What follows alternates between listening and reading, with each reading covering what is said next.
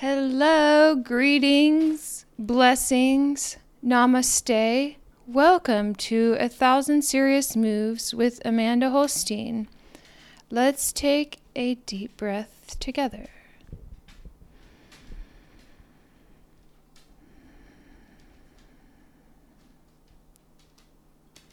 I am very grateful and very blessed to be here. I'm very grateful for this opportunity. I'm very grateful for all the resources that I have in order to bring this podcast to you. It takes a lot of work and a lot of courage to get everything together and to present this gift to you. And I do it as a gesture of love and of calling. It's my delight to be a mouthpiece, to be a vessel, and to say whatever it is that could or possibly help you, or to just be of service without worrying about what the consequences are, and knowing that consequences could be good or bad. I guess what I'm really saying is that I'm just here to say that all is well, once again, even in the midst of suffering. If I suffer, it is a good thing, because I can't have victory without an enemy, and I can't know joy without sorrow.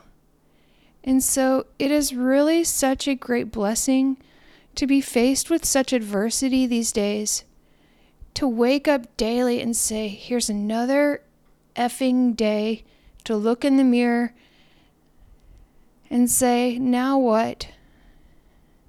To put my boots on, to strap up, to put on a prayer, to say a psalm, to meditate. If I do nothing else but meditate, even for 30 seconds, I'm already making a positive change in my life. Because if there's an angle that's going a particular direction, and you change the degree of the angle by 1, 2, half a degree, over time, the path will change. My program teaches me that if nothing changes, then nothing changes. And so I give myself a lot of grace to just let it be okay that even the smallest change is better than not. Sometimes all I can give is just one moment, is just one breath. If I could say a prayer, I'm a victorious warrior. If I can shed a tear, I've already won. If I can be kind to a cashier who's really just a total bitch, then I've done my part. To not pick up the sword and to lash out back at somebody, because it is my duty and my responsibility to be the light. I'm not trying to convert anybody. I'm not trying to tell you what you should do.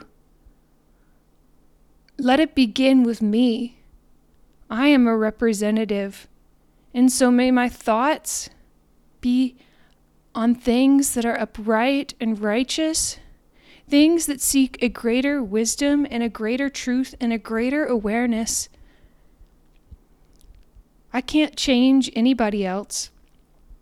And for me to even try to convince somebody to be different or to believe something that's different can oftentimes just cause more harm.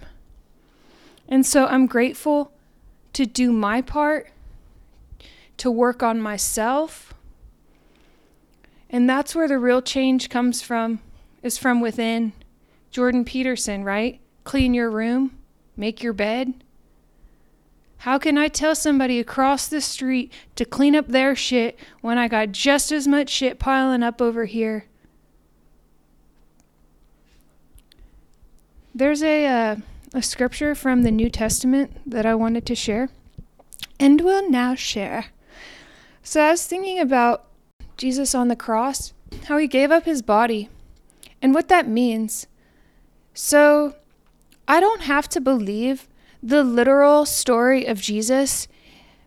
And I'm saying this because I know many people are traumatized by the church and by dogmatic faith and dogmatic beliefs. But what we're talking about here are greater symbols and lessons of righteousness in ways in which we can benefit in our lives. It's not about prescribing to a particular belief or trying to appease somebody else. And it's definitely sure goddamn not about a God who is judgmental.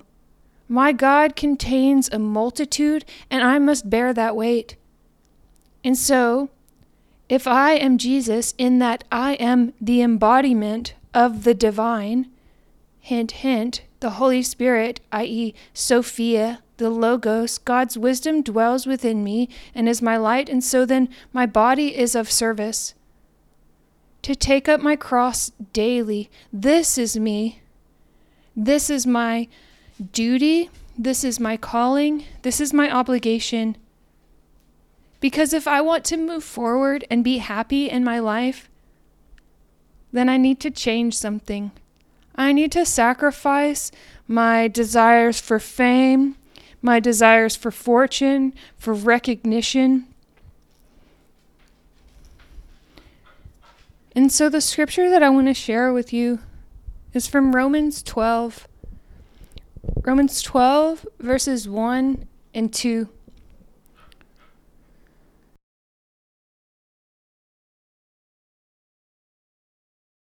I beseech you, therefore, brethren, by the mercies of God, that you present your bodies a living sacrifice, holy and acceptable to God, which is your reasonable service. Do not be conformed to the world, but be transformed by the renewing of your mind, that you may prove what is good and acceptable and the perfect will of God. Some people might think that this scripture is a bummer, and some people might want to just keep doing whatever it is that they do. And that's perfectly all right, because we all go through phases of maturation. And for me to grow spiritually is a necessity, because if I don't, I'm fucking miserable. If I don't renew my mind, it's not such a great thing, because the default mechanisms of my brain, these are all the things that I've been taught, that have been imposed on me, that I absorb through the media, through that which I consume.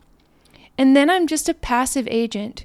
And so then I'm just, honestly, I think it's way more empowering for me to take charge and take agency.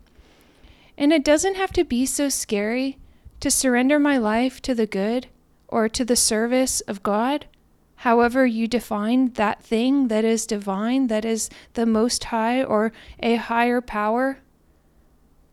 Because I'm here to grow and to learn.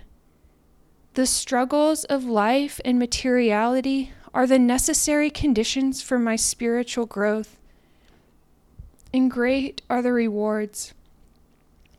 Because my default mechanism, my default way of being,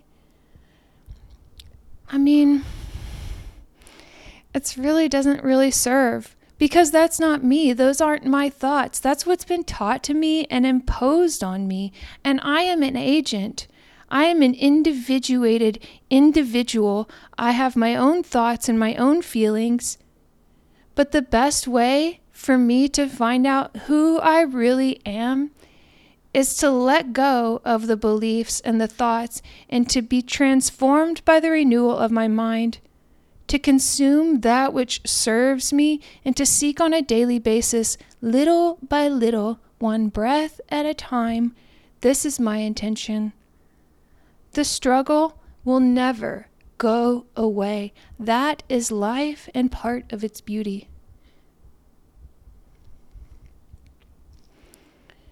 And another part of life's beauty is the word of the Lord. And here we are now at Psalm 59. So, Psalm 59, according to Appendix 4 from the 6th and 7th books of Moses, which, if you were to want to find, you could find for free at esotericarchives.com. Go to the search bar, type in the words 6th and 7th books of Moses, and then you would click down over to Appendix 4, where it talks about the Psalms, and then you would have all of this laid out, or at least a lot of them. There's a lot more in the Book of Gold as well. But so according to the 6th and 7th books of Moses, Psalm 59 says, "Would you be entirely free from the Jezerhora, that is, from the inclination which all men possess to do evil, and the sinful appetites and passions which overcome them?" So we had another one that's related to this, to getting rid of the inclinations to do evil, particularly a sexual appetite. Then one would pray Psalm 59 from verse 2 to the end for 3 days in a row at around noon and then in the evening with a prayer to the divine name Paltaioel, which signifies strong God, my rescuer and receiver, or my rescuer and savior. So you want to be free from the Jezebel whores, then pray Psalm 59 verses 2 to the end at noon and in the evening, 3 days in a row, with a prayer to the divine name Paltaioel, which is strong God, my rescuer and savior. And then so shall you become aware of the most wonderful changes within yourself. So it's a little bit more work, but the more work we put in, then the greater benefit. And on a similar note, and a practical thing that one could do as well, is we have a fun, friendly herb named Skullcap. You could buy Skullcap on Amazon in capsule form. This is a friendly herb.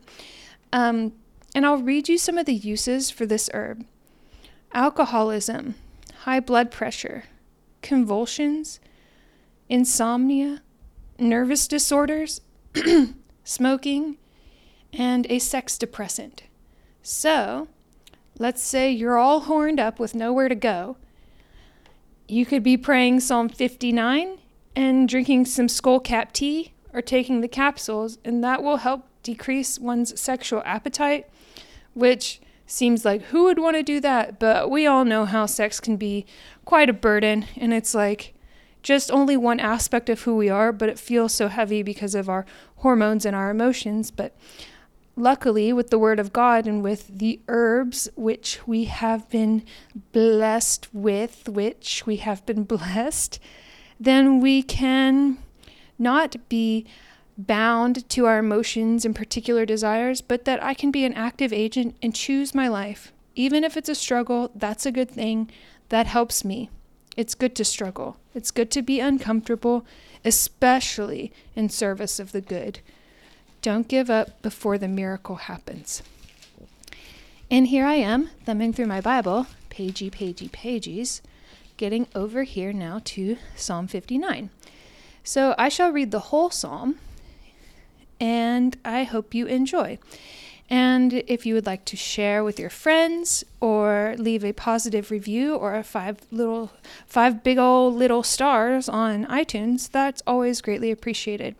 Thank you so much and enjoy. Deliver me from my enemies, O my God. Defend me from those who rise up against me. Deliver me from the workers of iniquity, and save me from bloodthirsty men. For look, they lie in wait for my life. The mighty gather against me. Not for my transgression, nor for my sin, O Lord. They run and prepare themselves through no fault of mine. Awake to help me, and behold. You therefore, O Lord God of hosts, the God of Israel, awake to punish all the nations. Do not be merciful to any wicked transgressors, Selah. At the evening they return, they growl like a dog and grow all around the city. Indeed, they belch with their mouth. Swords are in their lips, for they say, Who hears? But you, O Lord, shall laugh at them. You shall have all the nations in derision. I will wait for you, O you his strength. For God is my defense. My God of mercy shall come to meet me. God shall let me see my desire on my enemies. Do not slay them, lest my people forget. Scatter them by your power and bring them down, O Lord, our shield. For the sin of their mouth and the words of their lips, let them even be taken in their pride.